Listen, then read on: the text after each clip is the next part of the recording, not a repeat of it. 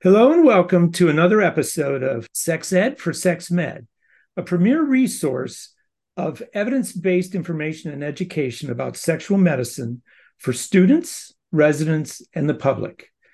Today, we have the pleasure of talking to Dr. Lauren Streicher. Dr. Streicher is a professor of obstetrics and gynecology at the Feinberg School of Medicine, Northwestern University, Chicago, Illinois. She's the founder of the Northwestern Medical Center for Sexual Medicine and Menopause. She's an internationally known menopause expert, and she's the host for Dr. Streicher's Inside Information podcast, which happens to be my favorite. Welcome, Lauren. Thank you for joining us today. Well, I'm already so excited that you say that my podcast is your favorite. Thank you. Thank you for having me. And I'm really so happy to be talking with you because, like me, you're all about the science. Let's get down. It's not opinion. We have opinions. Of course, we're opinionated, but you put the science out there, and I really appreciate that. And I appreciate the depth of research you do. So I was really excited for showcasing a lot of your work. In fact, my first question has to do with your landmark, in my opinion, landmark paper on postmenopausal dyspareunia, because there's not that much out there, and it was so extensive. And I appreciated all the work. I know it was started as a grand rounds, and then morphed into this paper. And I just really appreciated that you put this out there, because I think anybody taking care of women, especially in the midlife, should be required to read this. And you discussed an extensive medical history and exam, along with a differential diagnosis of 34 conditions. How does one accomplish all this in clinical practice? Well, first of all, let me just start by talking a little bit about how that paper came to be. This paper was published in the journal Menopause, which is the journal of the Menopause Society. And as you mentioned, I had given grand rounds at Harvard on this topic. And Dr. Schiff, who's chairman at Harvard, is also the editor of the journal. So he asked me if I would write this comprehensive review of painful sex, of dyspareunia postmenopause. And I just said, sure, because you don't say no to Dr. Schiff, right? And little did I know what a monumental task it would be. And to your point, there's not a lot written about it. In fact, there's almost nothing written about it. And it took me almost a year to write that review. I kept asking for extensions, which is unlike me. And when I finally turned it in, it was 80 pages, which is quite frankly a book, not an article. And the editors of the journal got back to me and said, no, this is not going to work. So we cut it and cut it and cut it and cut it. And what you actually read was really only a portion of it. And it is overwhelming, the number of conditions that can cause painful sex in the postmenopause crowd. And the reason why they asked me to write this article, and the reason why it's such a big topic, is because too often women who are postmenopause go to see their doctor, and if it's discussed at all, and we know it's really discussed, it's always assumed that her painful sex is because of vaginal dryness as a result of low estrogen. And many times it is. Having said that, there are many, many other things that can cause painful intercourse, and those are generally not considered, particularly if someone is getting their care by telehealth, because they just, and some of these telehealth companies are quite good, but they will say to the woman, what's happening? Oh, it hurts every time I try and have intercourse. And then they get a prescription for vaginal estrogen, and it may or may not work depending if there's something else going on. So to answer your question, how are we going to address this during a routine gynecologic exam? And the answer to that is you don't. This is not part of well woman care. Too often women go to see their physicians or their other clinicians, and they have an expectation that during that annual visit, they're going to cover it all, not only well woman care, but issues about weight loss, libido, painful sex, incontinence. I mean, you and I can both make a list of about 5,000 things that may come up and may need to be considered. And that's why there are problem visits as opposed to well woman visits. So from a practical point of view, from a clinician's point of view, if a woman comes in and says, I'm having painful intercourse. I'm not able to have intercourse. It is perfectly reasonable at that point to say, this is something that I can help you with, but this is going to take some time, and I have not allotted that time today.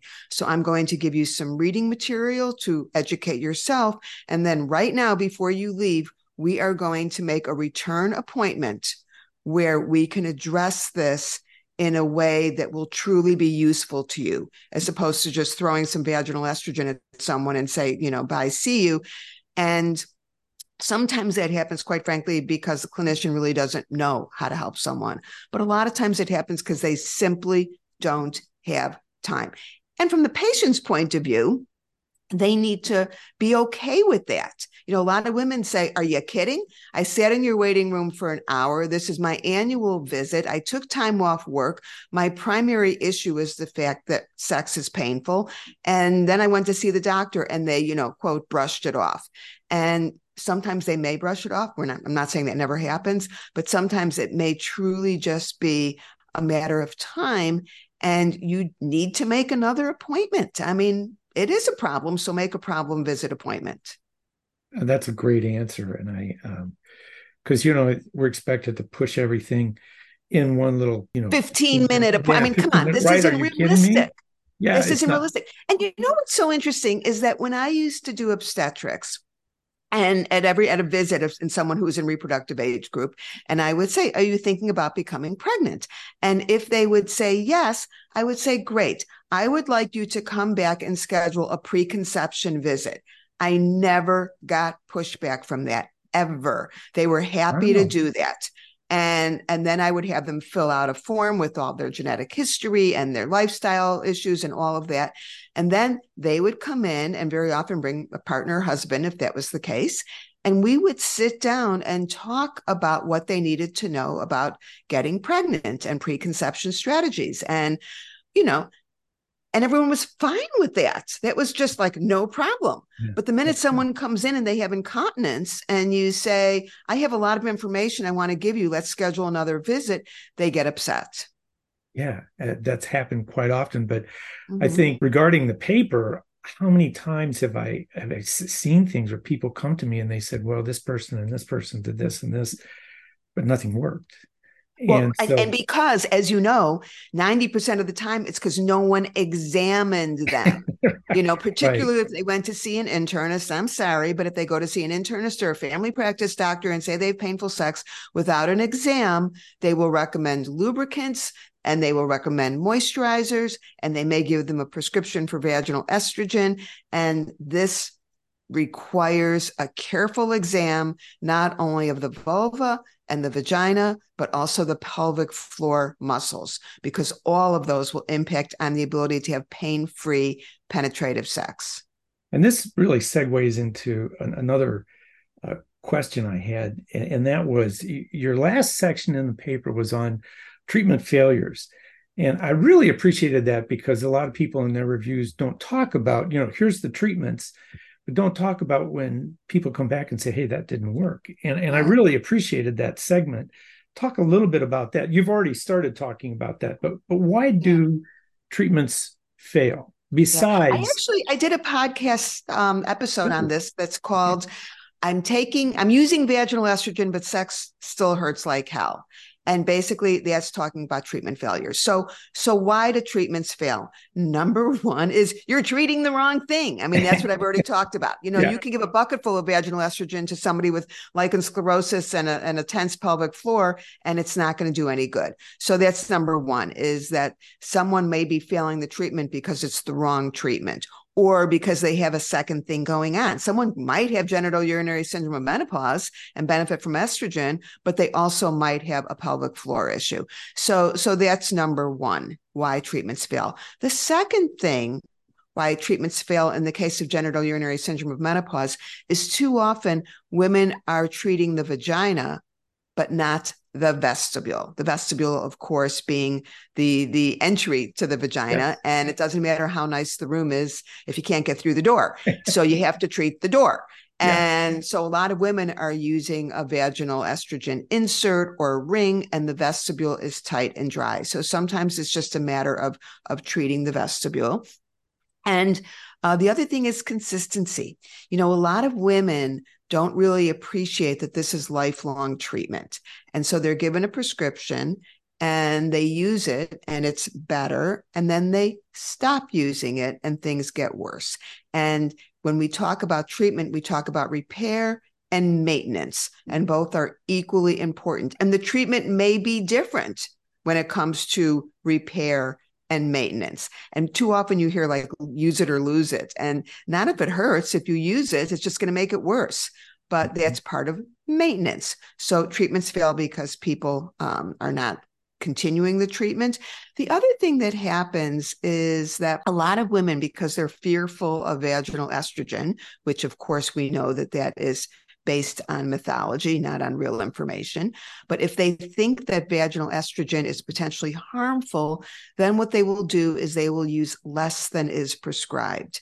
And they think that, well, I'm not comfortable putting in something every day, so I'm going to use it every other day.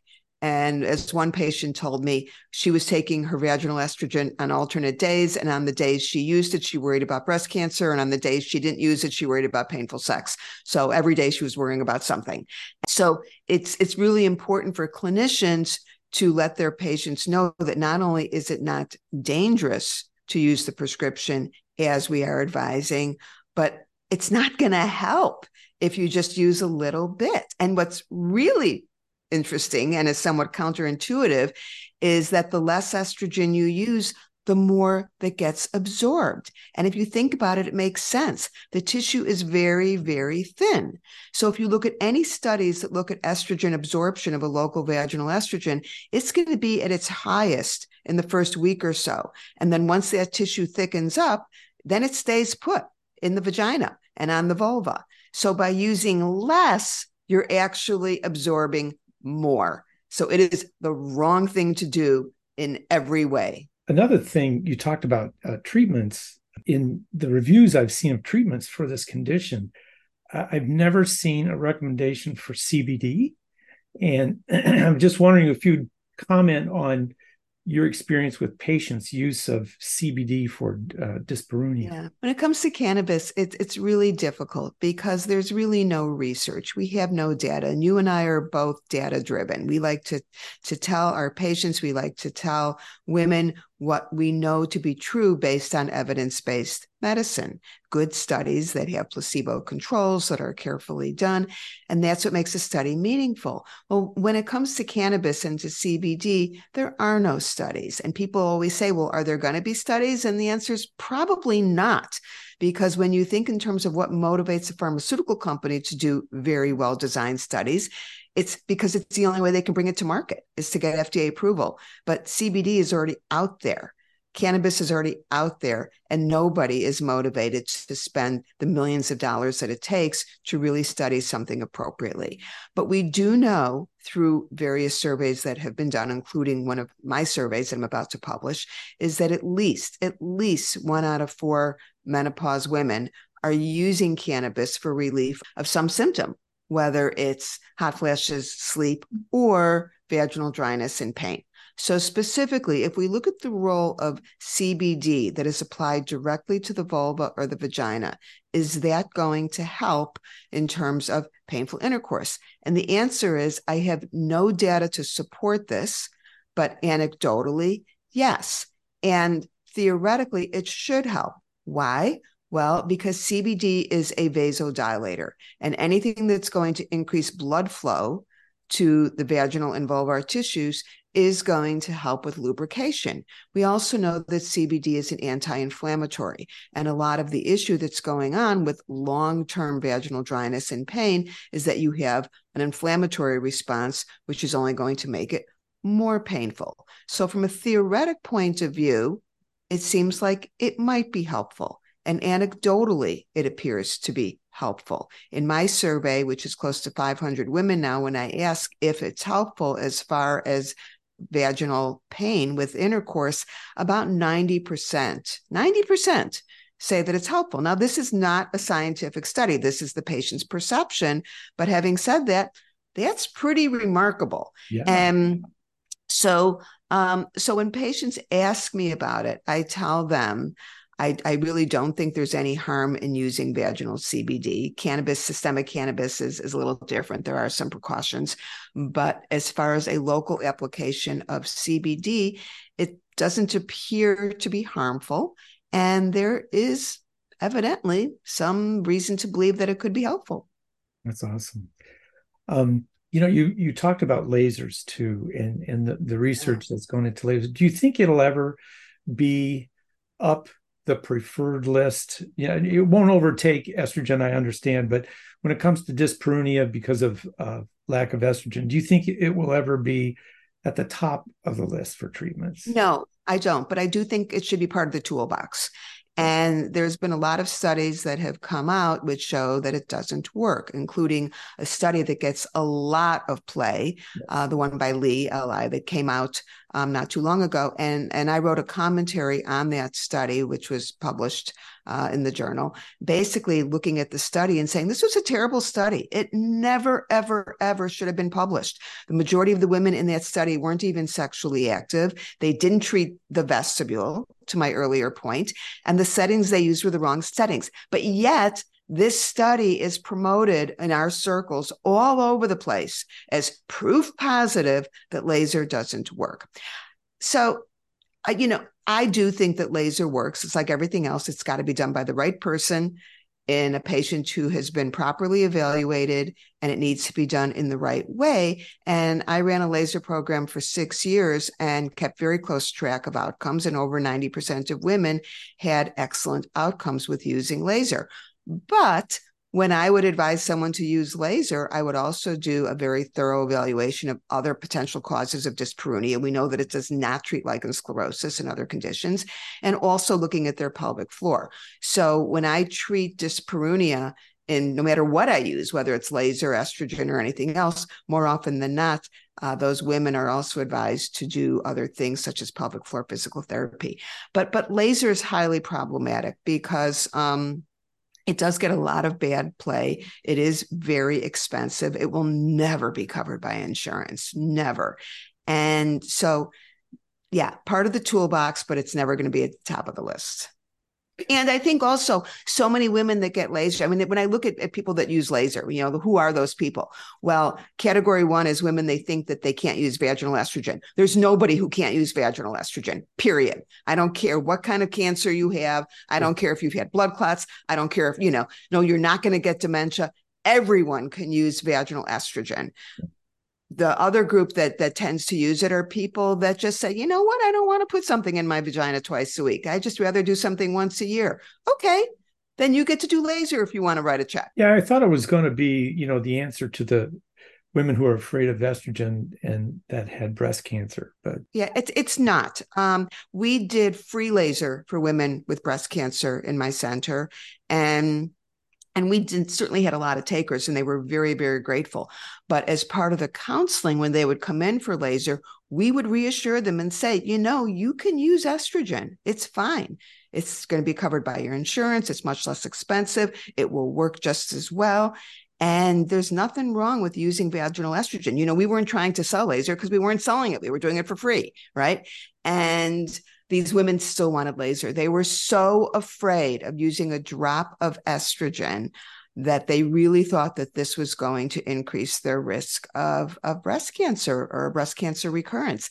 And as you and I well know, when you look at known risk factors for breast cancer, things like alcohol and being significantly overweight, those are the risk factors. And yet women seem to be just fine with doing that, with having their glass of wine every night, but yet they're terrified of putting a drop of estrogen on their vagina. Yeah, you hear that every day. You recently talked at the Menopause Society annual meeting, which I only got to go to virtually, but I really enjoyed your talk about postmenopausal orgasm disorder. And you discussed the types of afferent nerves in the clitoris. Would you talk a little bit about the importance of those when it comes to orgasm for the postmenopausal woman? Yeah. So the lecture that I gave at the Menopause Society was, first of all, very frustrating for me because they gave me 20 minutes and I am a fast talker, but I have hours of things to say about this, which is why it's my next book. Right, I'm right. writing Yeah, now, yeah. and my next book coming out is about postmenopause orgasmic difficulties, because we know that over 50% of women have a great deal of difficulty having an orgasm. And just yesterday, I was quoted in the New York Times about an article that came out about alcohol and orgasm. And is alcohol going to get in the way of your orgasm? And I said basically what all the other experts say is that a small amount of alcohol can help in terms of arousal and disinhibition, but a large amount is going to be a central nervous system depressant, which is going to decrease the ability of having an orgasm. But what they didn't talk about, even though I had talked to the reporter about it for a long time, is that's talking about central effects. We need to talk about what's going on in the clitoris. And to answer your question, in a postmenopause woman, what's going on in the clitoris is those 10,000 teeny tiny little nerve endings. Well, they're not working so well anymore as a consequence of age and potentially medication and lack of estrogen.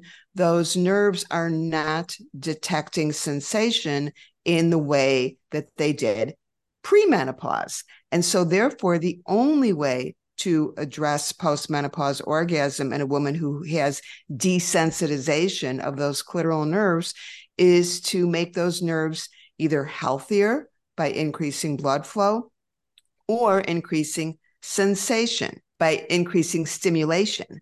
And we know that a vibrator, of course, is one way to do that, and not just because it's more intense, but because the nerve endings that respond to vibration actually hang around a lot longer and are healthier than the nerve endings that respond to things like soft touch or stroking.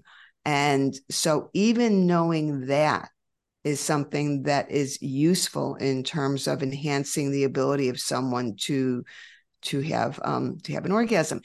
And we've talked a little bit about things like CBD and local vaginal estrogen and how women don't treat the vestibule.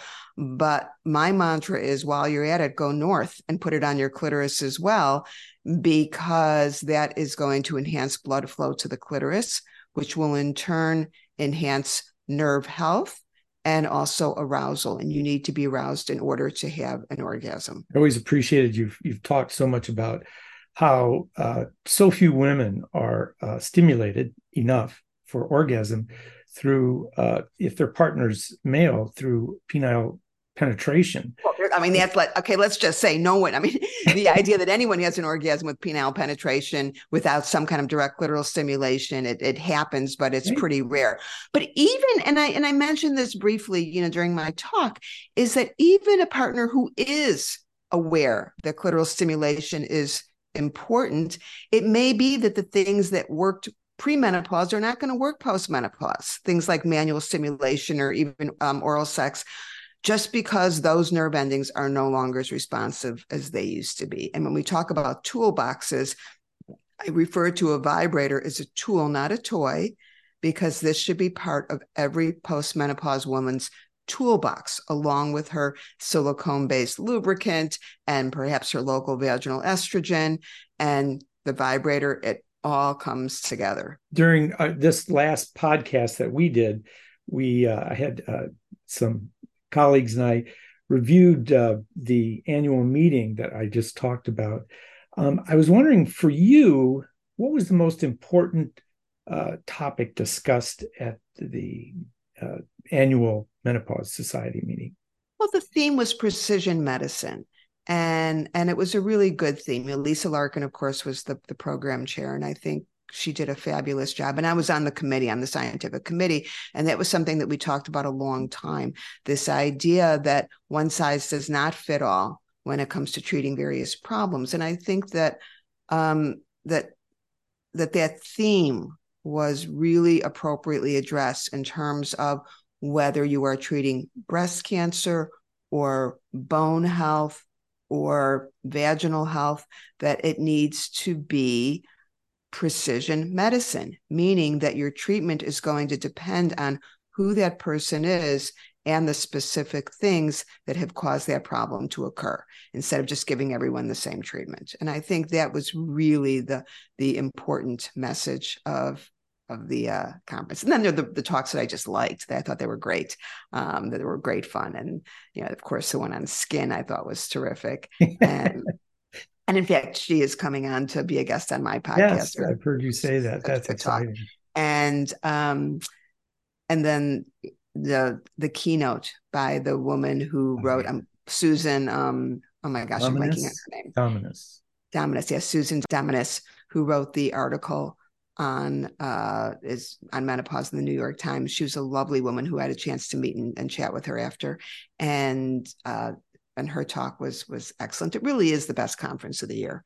It is. And quite frankly, it's the only conference that I would go to even if I wasn't speaking. I tend to go to conferences that I'm asked to speak, just because you can only go to so many conferences a year. Right. So it is extremely, extremely rare for me to attend a conference if I'm not speaking.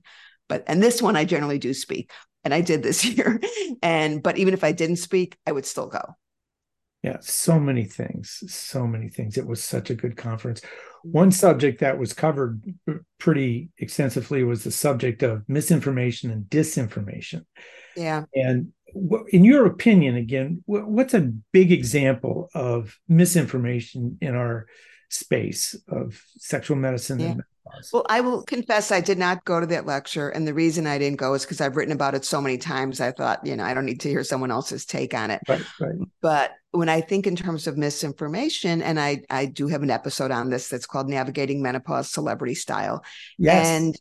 And it really falls into two categories. There's misinformation that people get from the wrong people, which is celebrities and such, which are generally selling product. And then there's misinformation that they get from their own doctors. And to me, that's the most disturbing. The doctors and other clinicians that tell their patients estrogen is a last resort, estrogen is dangerous, estrogen is going to give you dementia, and estrogen is going to give you cancer. And in many ways, that is even more egregious than the people that get misinformation from celebrities. I mean, celebrities aren't supposed to know, even though people act like they do, but your doctor's supposed to know.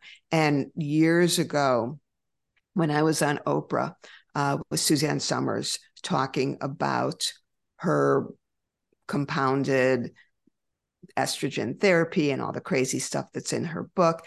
And, and I came on very, very strongly about, how these compounding people were taking advantage of women, and they were just making money, and Suzanne Summers was just making money, and this and that. And there are a lot of things in life you would like to do a do-over. And I would so like to do a do-over of that program, because my approach now is very different. I don't blame Suzanne Summers. She's a celebrity. May she rest in peace. She just died. But I don't blame Suzanne Summers. She's a celebrity who found a way to make a ton of money. I don't blame the compounding pharmacies. They were just filling prescriptions from, want to make money. I blame physicians who do not give their patients information and who do not help them, so that their patients are forced to listen to celebrities and to go to marginal doctors that are prescribing pellets and doing other crazy things that are not scientific based and are harmful. So when we look at misinformation, we can go on and on and on about what's going on in the public world and on the internet and this and that. Women would not be going that route if they were getting good information from their own clinicians. And therefore, the subject of your podcast, I know people now are calling the WHI misinformation, because it seems to be where it all started. The WHI is excellent information. If you want to know what happens to women who start hormone therapy over the age of 60, who are using an oral estrogen and a synthetic progesterone, medroxyprogesterone acetate, it's going to tell you exactly what's going to happen. It gives excellent information. It's just the wrong information. The study was designed in a way that it doesn't answer the question of what happens when you give a woman hormone therapy at the onset of menopause. Now, as you know, when you look at the WHI and you look at the 50 to 60-year-old group, particularly the estrogen-only group, that's when you get a lot of information that really tells you what's going on. That's when you see, okay, there's a decrease in breast cancer in women who are taking estrogen, not an increase, a decrease. And so it's really good information, but it's like everything else. The devil's in the details. You need to know how to interpret it instead of just blanketly saying this was a bad study. Now, today, words, we're very, like you just alluded to, we're very cautious about the words we use, and we feel that words are important, what you say. And when we were setting up this, organizing this podcast, we talked about the word provider and how disturbing it is to you. Would you please explain to the podcast why you don't like this word? The word provider is not meant to be insulting, but it really is. Where does it come from? Well, where it comes from is the idea that we want to be inclusive, that it's not just physicians that are providing clinical care, but it's also physician assistants and nurse practitioners. And this is not about that. I want to be inclusive of those clinicians because they are outstanding. My entire clinic was staffed by PAs and nurse practitioners who are amazing and knowledgeable. So provider came about as a way to include them, but it wasn't intentional, but it really, really is kind of a put down. It's making medicine transactional. It detracts from the professionalism of what we do. You would never call an attorney a provider. The other thing also is the roots of the word provider for physicians is from the Nazis, believe it or not. The Nazis, of course, wanted to put down the Jewish doctors. And so when they would bring them to the concentration camps and they wanted them to give medical care, but they would just call them providers. It was a derogatory term saying, you're not professionals. You're just people that are providing a service, like selling shoes or a barista in, in Starbucks. And it's transactional. I'm providing a service and you're going to give me money for it. And it detracts from the professionalism. So I think that it's important to use words that are inclusive, like clinician and healthcare professional. And I'm a physician. Call me a physician. I, work long and hard to be a physician. And if you are referring to me specifically, I would like to be referred to as a physician. But when we are talking about medical care in general and want to be inclusive, that's when I use terms like healthcare professional or clinician. That's a beautiful explanation. And I will put, you sent me an article that I will put in the show notes of the podcast. That was fantastic. I mean, it even said the different words in German that express this. So that's a fantastic piece of research you got there. And as an aside, there are actually healthcare systems that are very aware of this and are no longer using that terminology. And it has become part of the popular lexicon. I would like to see that change. And I think that it's worth making the effort to no longer use that terminology. Well, I hope we're going to accomplish that with this podcast in some Absolutely. One last thing, you've started doing menopause retreats that you're going to start next February. I just wanted to know what your inspiration was for doing, talk about what it is and what was your inspiration for doing these retreats for women? My inspiration was from another New York Times article that I was quoted in about a month ago when they were looking at these retreats in terms of, are they beneficial? What are women getting? And at that point, I honestly wasn't very much aware of these retreats. And I started to look at them before I did the interview with the reporter. And I thought, oh my God, this is terrible. These women are paying huge amounts of money and they're going off and I'm not making this up. They are literally given energy drinks and told to wear gravity boots. And there's one that they do like a fire circle. And I'm like, since when do you put women with hot flashes around a fire circle? I mean, are you kidding? And it was it was great in that there was all kinds of community and bonding and all that. And that's lovely, but there was no real information. So I thought, okay, I'm going to do my own retreats and not only have real information, but have real experts.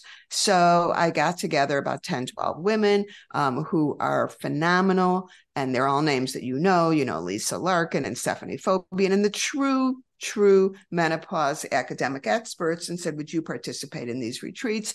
And they said, sure. So I'm putting it out there. It's interesting. I've had a lot of people going to the website and taking a look. We've honestly not had a lot of people sign up, and I think it's because it's pricey. And maybe I miscalculated that people also wanted to have an incredible spa vacation at the same time, which is why it is pricey. And I might be better served to do in-city retreats that it's just a day or 2 days in a downtown hotel where we don't get the massages and the facials and the hikes, but just give some real information. And my motivation, of course, is my motivation for doing everything I do, whether it's my books, my podcast, it's to give women real information so that they can make good choices. And everybody learns differently. Some people read, some people listen to podcasts, some people do much better with an in-person experience. Now, the other thing I'm going to be launching very soon is a subscription service for people who want additional content beyond the podcast. And I am going to be offering things like not only an enormous library of information and articles and question and answers, and you're just like, I have a lot of content and I'm adding to it all the time. So people who are subscribers will have access to that content. But in addition, I'm going to do monthly live Zoom Q&As. And awesome. On one hand, people might say, well, that's great, but I don't want to pay for it. Your podcast is free. Why should I have to pay for this? And the answer is very simple. I have made the decision to not go for sponsorship.